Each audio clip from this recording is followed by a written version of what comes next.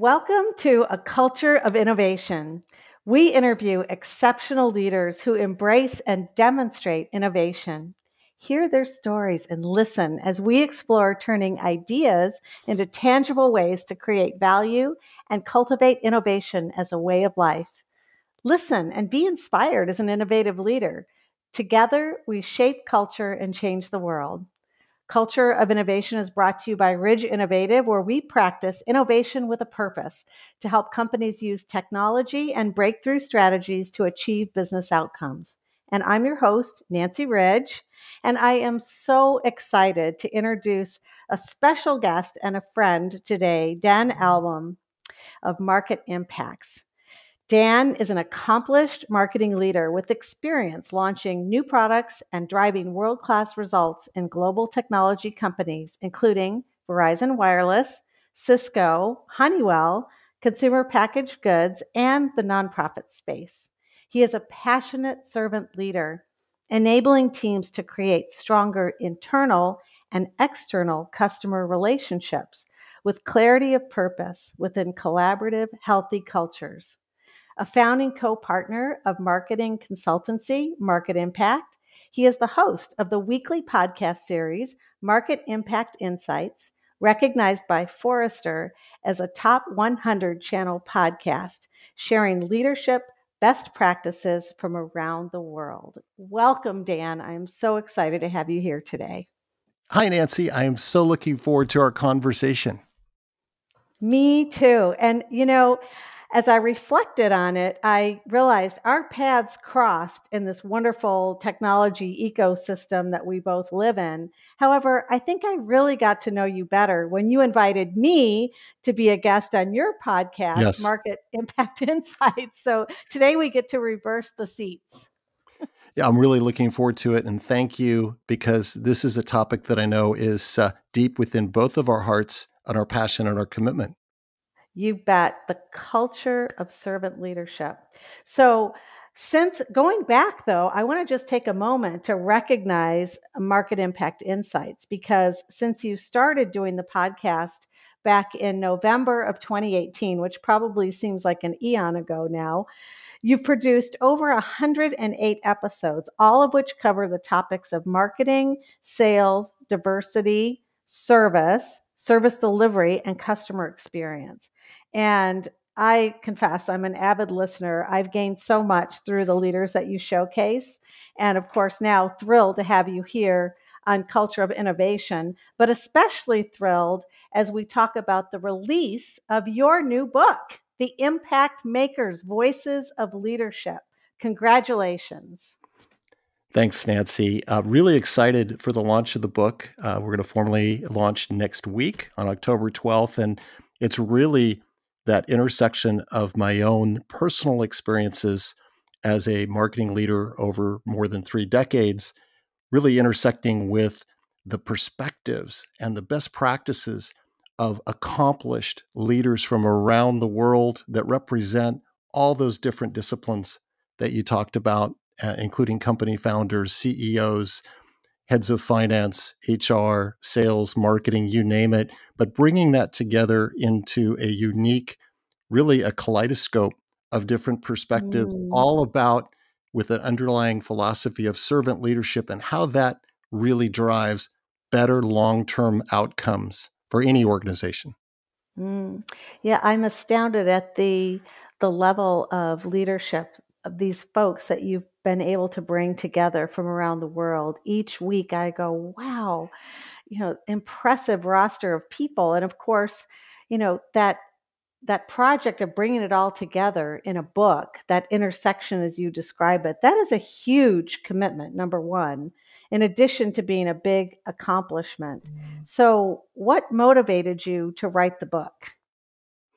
Well, going back to even growing up as a child and just the great example and the motivation and support I got from my parents, a big part of that was having the spirit of helping others and supporting others. And so that really started at a young age. And so, as I've progressed in my career and then ultimately in launching the podcast and having the privilege of being able to interact and share the learning of all of these world leaders, it just struck me that beyond the podcast, there was another amazing opportunity to, in the form of a book that could bring in also some of my perspectives, but then also extend the gift of all of that learning that was already being generated in the podcast and create the impact makers, voices of leadership that I guess makes it more full and complete and comprehensive in terms of being able to share and enable others to benefit from the collective wisdom of all of those guests. So that was really the driving force. That's amazing. And, really, Dan, you brought the spark that motivated all of those leaders to want to share their stories. That's pretty remarkable in and of itself. So I just need to comment on that for a second.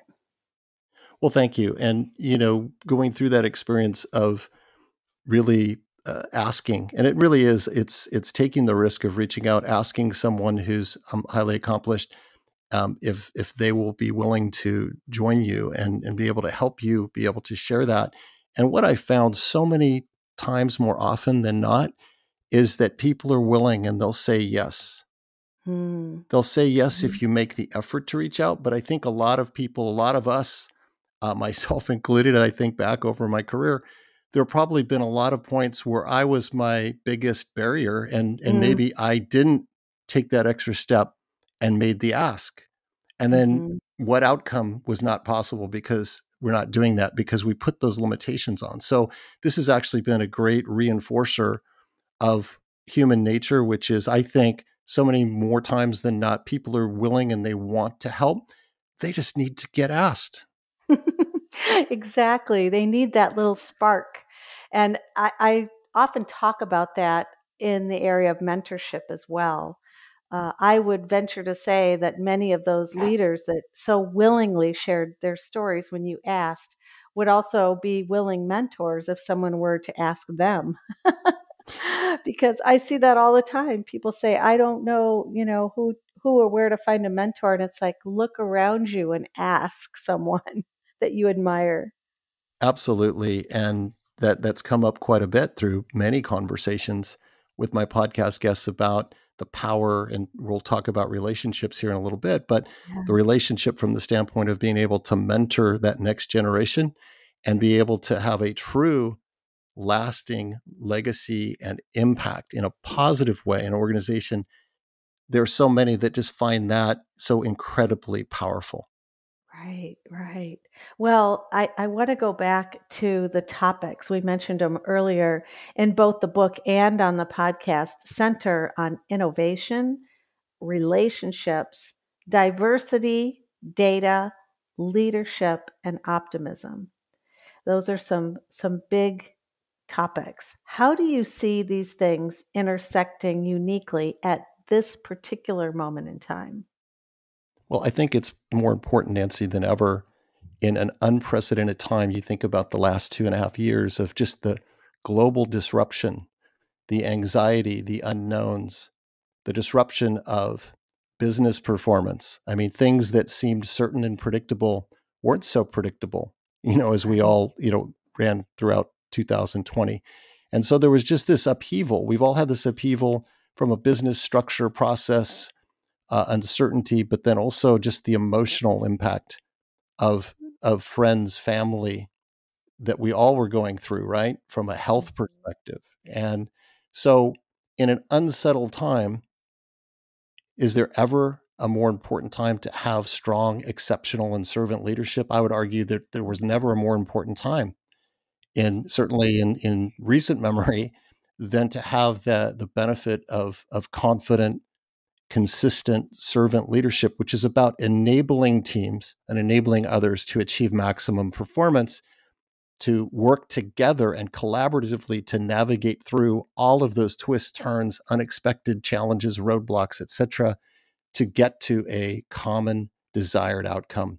And so the macro conditions of the world really presented the unique opportunity to really put that, I think, more in the spotlight, if that makes sense, more so in the last couple of years. And in thinking about it, my own experience, and then as I've talked to others, those are the six dimensions that makes sense when you think about ultimately being able to achieve those outcomes.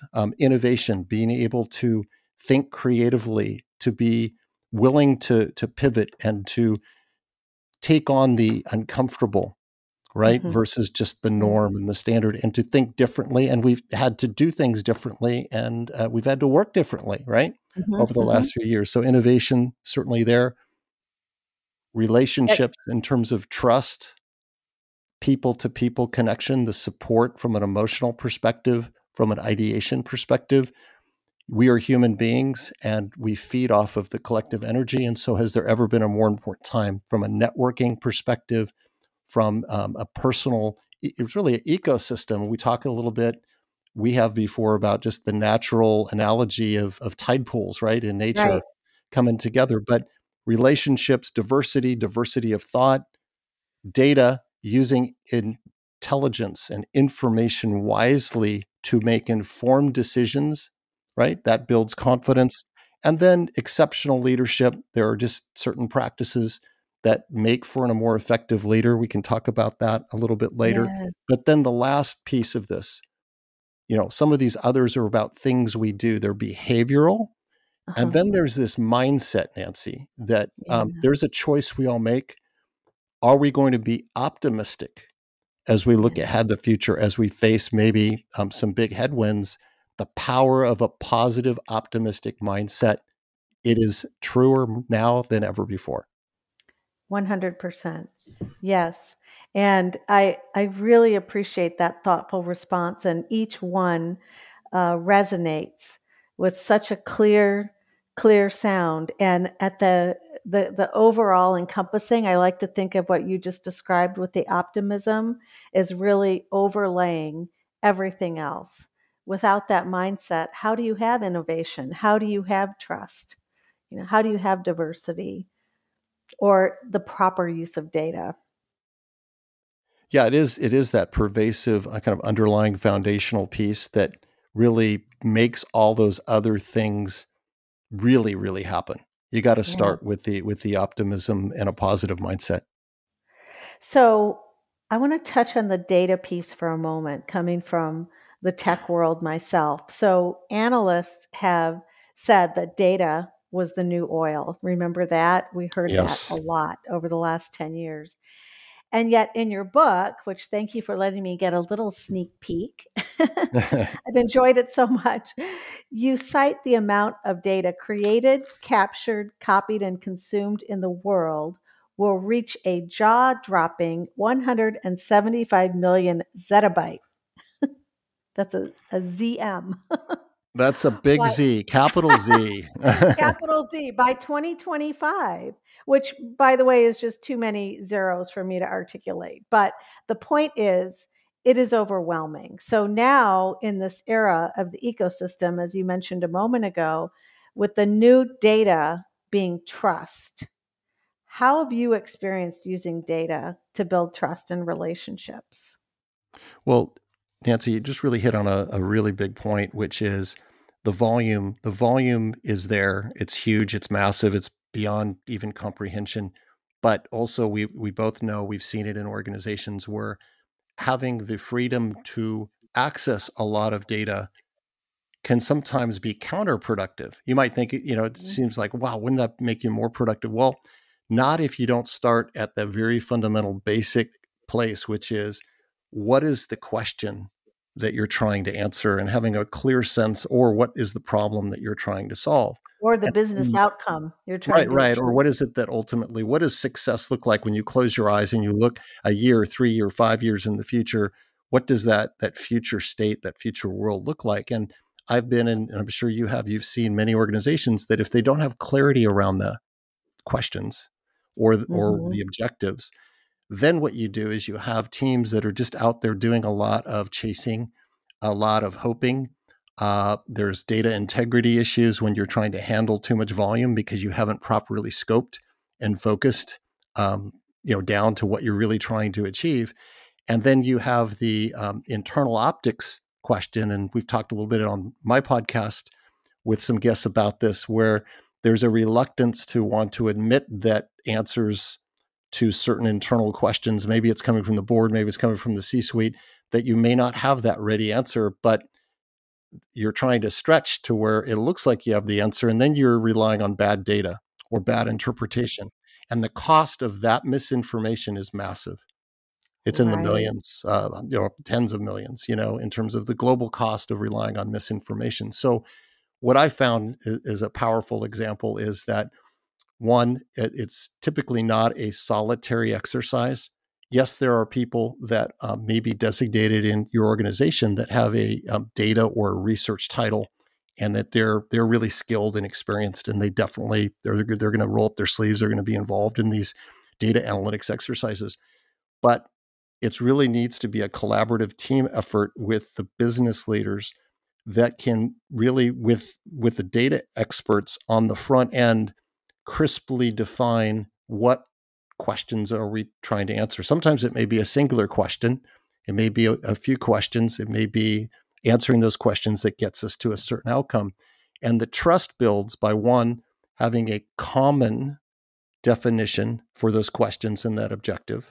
And Mm-hmm. then the act of working together on the journey in terms of Mm-hmm. getting to where the interpretation happens, there is a natural comfort level and trust, as opposed to a scenario where there is a requester, the requester and the deliverer are working in really strong separated silos. And it's more of a work order request that comes in. Mm-hmm. Fetch me this set Mm-hmm. of numbers. Fetch me, Mm-hmm. go and generate this report. That doesn't breed trust. That's really more of a service model, internal service order taking and delivery model.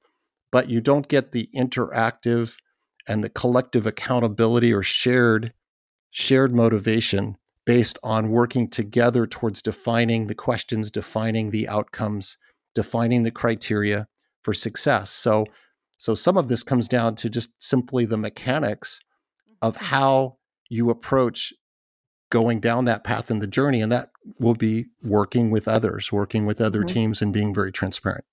Mm-hmm.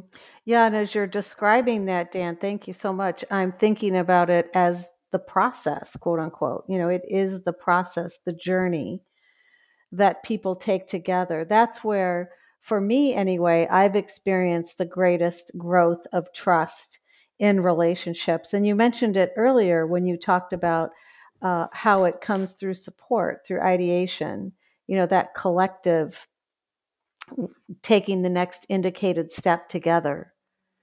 And even failing, I think sometimes. Absolutely. The Having the strength and the confidence that you're not going to get it 100% right 100% of the time. I mean, that's some of the greatest sign of maturity of an organization. And ultimately, history has shown that the greatest breakthroughs are as the result of iterative try and fail, as Hmm. opposed to instant home run out of the gate. It just Right. it's just what we've seen in terms of any meaningful breakthrough innovation. So you've got a part of this is a cultural acceptance or willingness, and this is back to the whole innovation culture of there's going to be some failure as part of it, but the long-term rewards are more than worth it. Yes. Yeah. And it's in playing that long game that the relationships have been built for me in my career. And also going through those moments where things didn't go as planned. And I've often heard customers say that the true test of a vendor relationship is how they behave when something goes wrong. Yeah, it's really the response. The response in those scenarios, of course, you always want to be so proactive that hopefully that becomes a rarity, where you have a disappointing customer experience. But you're right. Don't all of us form judgment, and actually sometimes going through a tough situation, our loyalty actually increases. You would think it automatically decreases. We know that from online retail or traditional retail, from food service, restaurant experience. It's amazing the turnaround that on the front end might be a disappointing outcome or situation, but how that partner handles it can actually increase your loyalty and trust in them. Yes. Yes.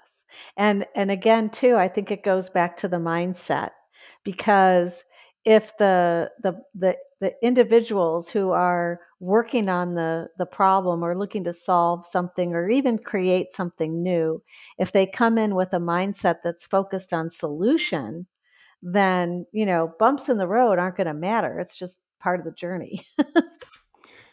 Absolutely. And something else we talk a little bit in the book about part of relationships and building effective networks, and what does that really mean? And we talk about the fact that it's not about titles you earn; it's about the company that you're keeping and Mm. who you surround yourself with. That can really be kind of a predictive thing, right? I mean, and you are going to be perceived, right? It just reality as humans to some degree by who your circle, who your relationships Mhm. is. And so the Mhm. idea of being intentional about creating that, I'll call it the ecosystem, that circle of relationships. What is it that you really want most from that? And then realizing that that will influence how you're perceived as you go out and try to create new connections. So there is some intention around it, some thought that should be put as opposed to just totally random events. Mhm. Yeah, and isn't that really emphasized in our world that's so dominated in many cases by social media and some of the relationships that we observe in others through that lens? We look and see, well, who are they connected to? That's true. And it can be very short term in nature, or in the Mhm. moment, as opposed to the enduring, lasting kind of relationships. So you're right. That's something to be very careful about in It terms is, of it is. it's a powerful platform, but you just need to be mindful that there Right. is that component. Yeah, and that's why I find that, the partner ecosystems today, the ones that are the most successful is where you have those partners who do get to know and trust each other. As organizations, many of your leaders, I can't remember which one off the top of my head, but have talked about, having how important it is for partners to know each other as well. It's not Yes. just the organization who's partnering, it's the entire group who are working together towards that business outcome for the customer, even if they're coming at it from different perspectives. Yeah, I mean, connectedness is not about just a point A to point B. It's about multiple connections, and they can be lateral connections, right? Not just necessarily vertical connections. It's a three-dimensional ecosystem, and it's connecting your partnerships, those that you are partner with, and it's just really dynamic, isn't it? You know this because you're Mhm. you're just Yes. right in that world. It's dynamic, evolving, but the power, the collective exponential power when you do have that connectedness is just off the charts, isn't it? It is. It is, and it's exhilarating, really. And going back to your other point earlier, it can really be used for good in a hugely impactful way. And I just want to go back to the book for a second because there's a story in there which I particularly loved about you doing push-ups for veterans.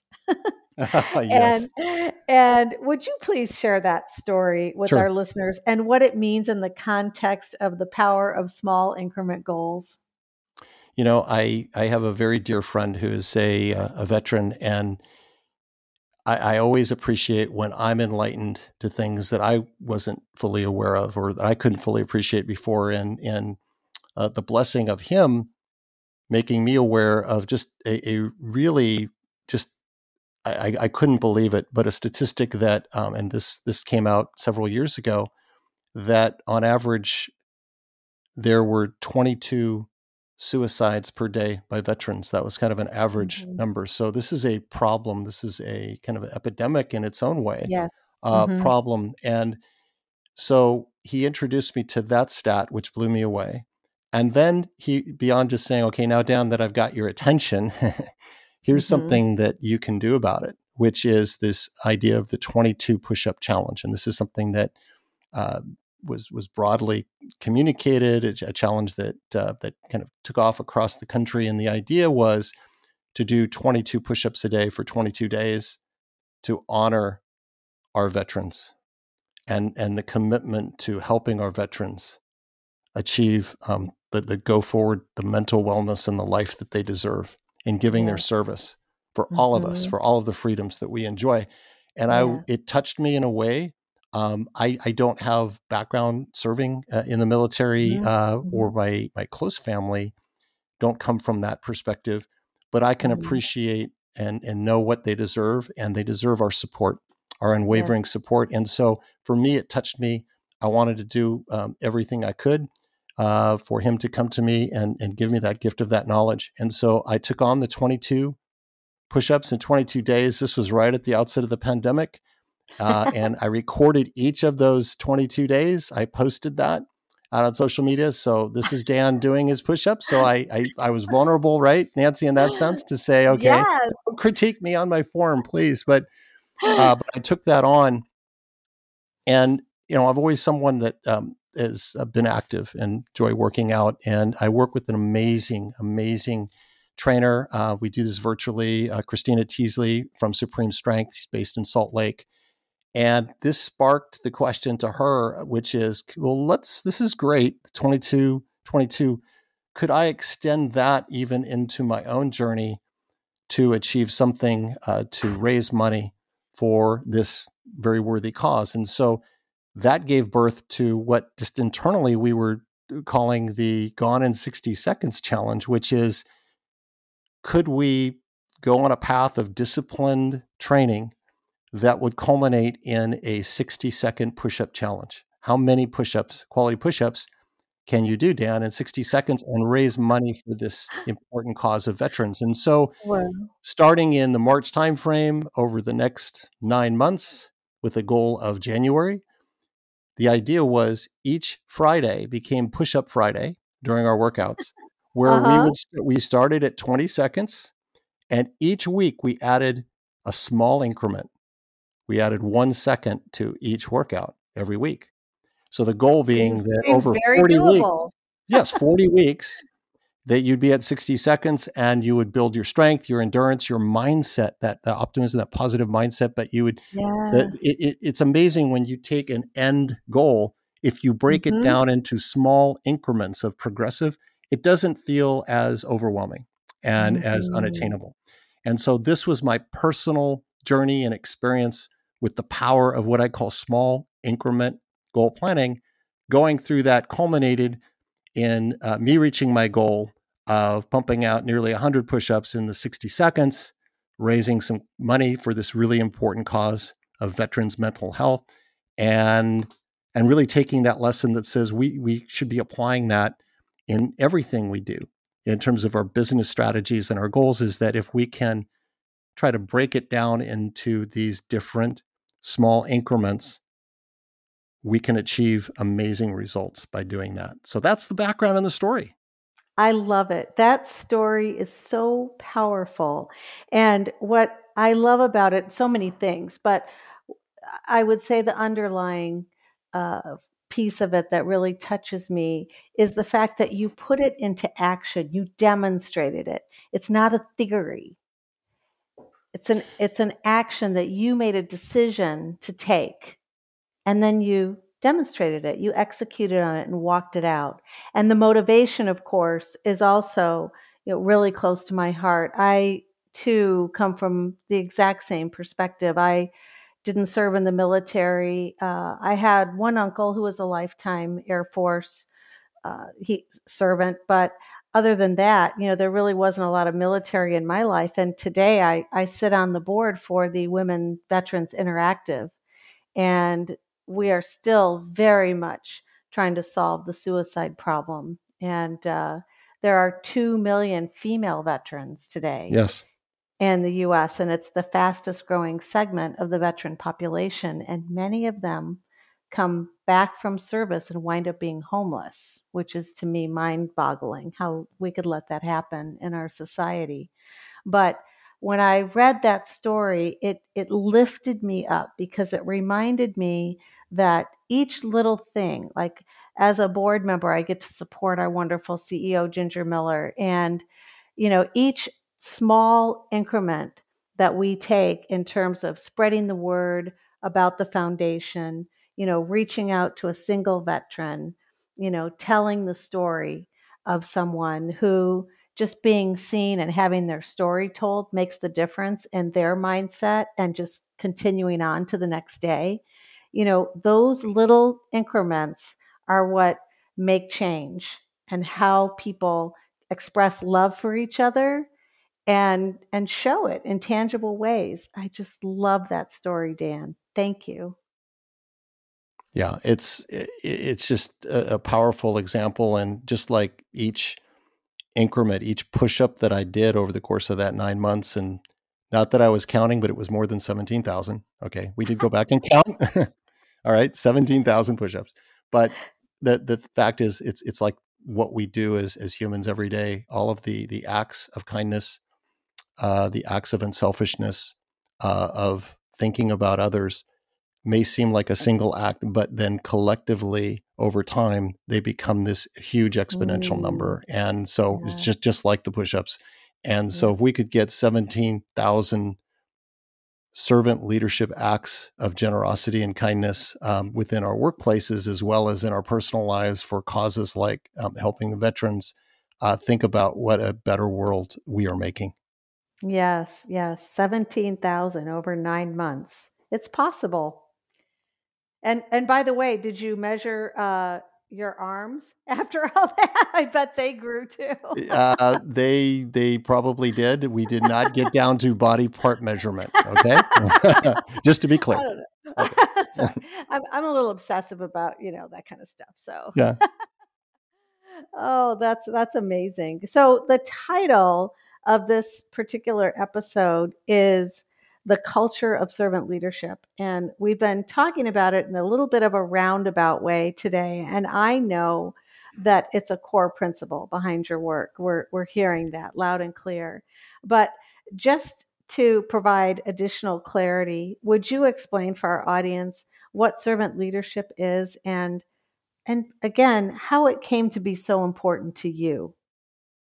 Yeah. Well, the concept of servant leadership in a formal sense, it's probably been around for about 50 years. I know we were talking off air, Nancy, and you've done quite a bit of exploration and research yourself around this. Mhm, But if mhm, you break it down, the essence of what servant leadership is, it's really about focusing on the growth and well-being of people and the communities that they belong to. So it's down at an individual level, but then it's also representative of what can be possible in terms of their broader communities. And another way to think about it is in a traditional power model. So we talk about, authority, and we talk about who wields the power, right? In mhm, in a more senior person or a junior person. This mindset is really about sharing power. It's about putting the needs of others first and mm, helping people develop and perform to their full potential. So it's flipping the script on the idea that my worth as a leader and a quote manager of people is about what I bring to the table, what I direct my team to do, what my priorities are. And it flips the script to where you're thinking about how can I enable and inspire and motivate and give the support that my team needs for them to achieve their full potential. And what I found and my perspective over my long career is that the greatest gift that I could give back to the organization that I was working with was really being this powerful servant leader force that enabled the organization to benefit from the incredible skills and talents of people that achieve their full potential. It's just amazing when you flip the script on that, what can be accomplished. mm. It's whenever something is counterintuitive like that, because that's not human nature per se. I mean, it takes effort to take that perspective, especially in view of the culture that, frankly, the world espouses every day. It's counterculture in a way. Yeah, it's really it's about having the transparency and the vulnerability as a leader, to stand in front of your team, and I'm using just the analogy here, standing in front of your team and basically saying, you know what, I don't necessarily possess all of the answers that are going to enable this team to achieve all it can be.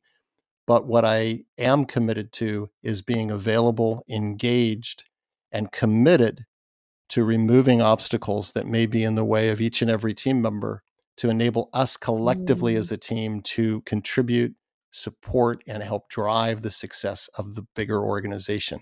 And that's a mm, different kind of dialogue than, again, a more what I'd call a command control, back to the mhm. I hold the power, you don't, Right. kind of mindset. Hmm. Yeah, I hear so much humility in that, and which to me is such a beautiful quality and so misunderstood. It's not humiliation, but that humility of knowing our relationship to others and really understanding how that can create something, as you've mentioned so eloquently, as a collective, so much more impactful.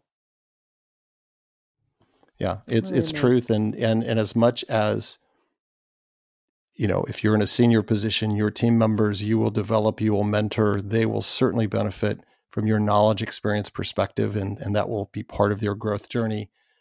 I found that equally on a personal level, I have gained so much in terms of my own growth and development, not only as a leader, but as a person, by my Mhm, interactions and the sharing and the learning I have received from each of those team members. So it's kind of this mhm, bi-directional growth and development.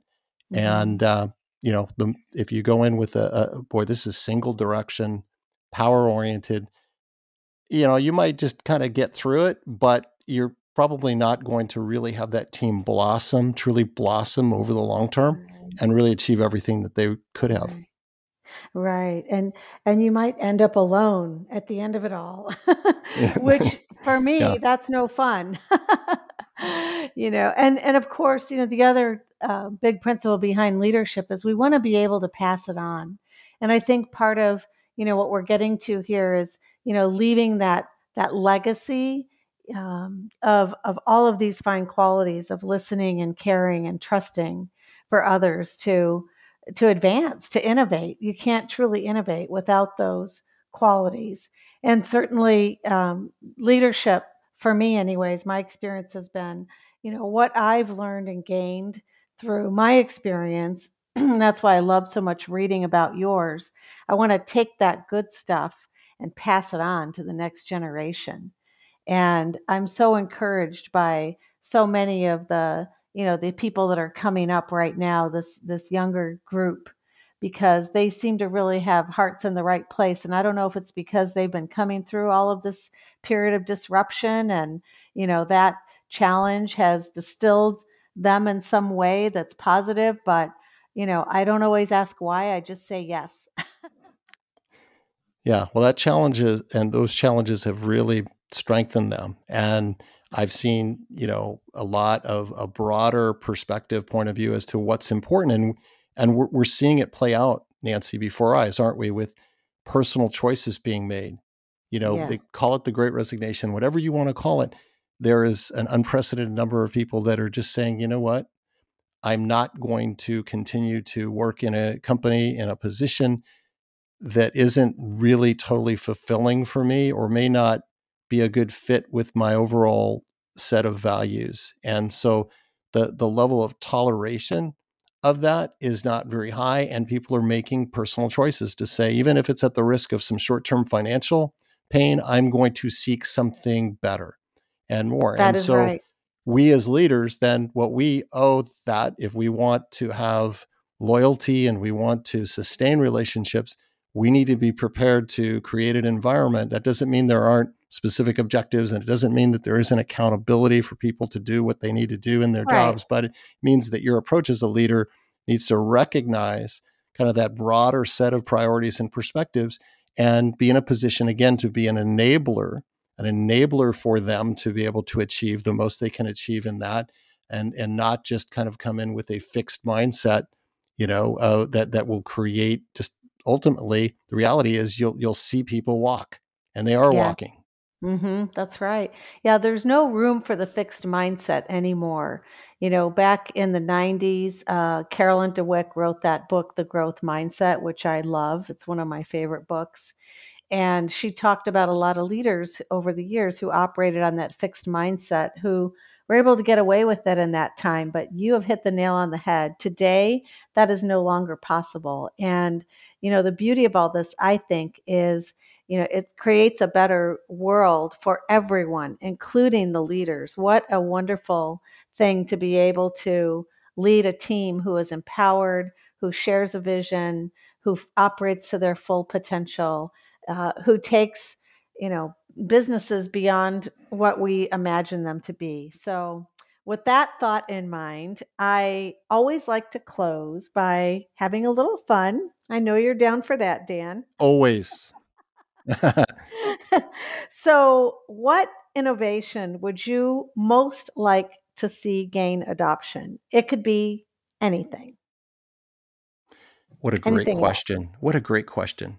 And for me, I think that innovation that would just have incredible impact, I'm going to call it the clock extender. Okay. And so what this all. is a device that it's a metaphysical device, Nancy, that creates a 27, maybe 28-hour day. Okay. And this is going to allow, it's not just about allowing more work time, but it's allowing us to achieve that right balance to where we can put the quality time into our family and our relationships in addition to that important work as a servant leader. So I will be the first person. I will be in the waiting room online with the clock extender. So you got to just tell me where, when, and I am there.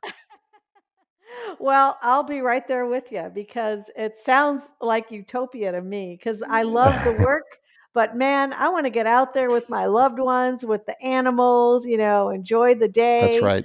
all that kind of stuff. So I'm down. The clock extender, where do we invest? we will be the early purchasers together. Exactly. Well, Dan, thank you so much, and thank you for being with us today here on this very special episode of Culture of Innovation. And I'd like to remind our listeners, don't forget to subscribe at iTunes to get updates on new episodes. And you'll also find us at www.soundcloud.com/culture of innovation. And be sure to check us out at www.ridgeinnovative.com. Have a breakthrough day, and we'll see you next time.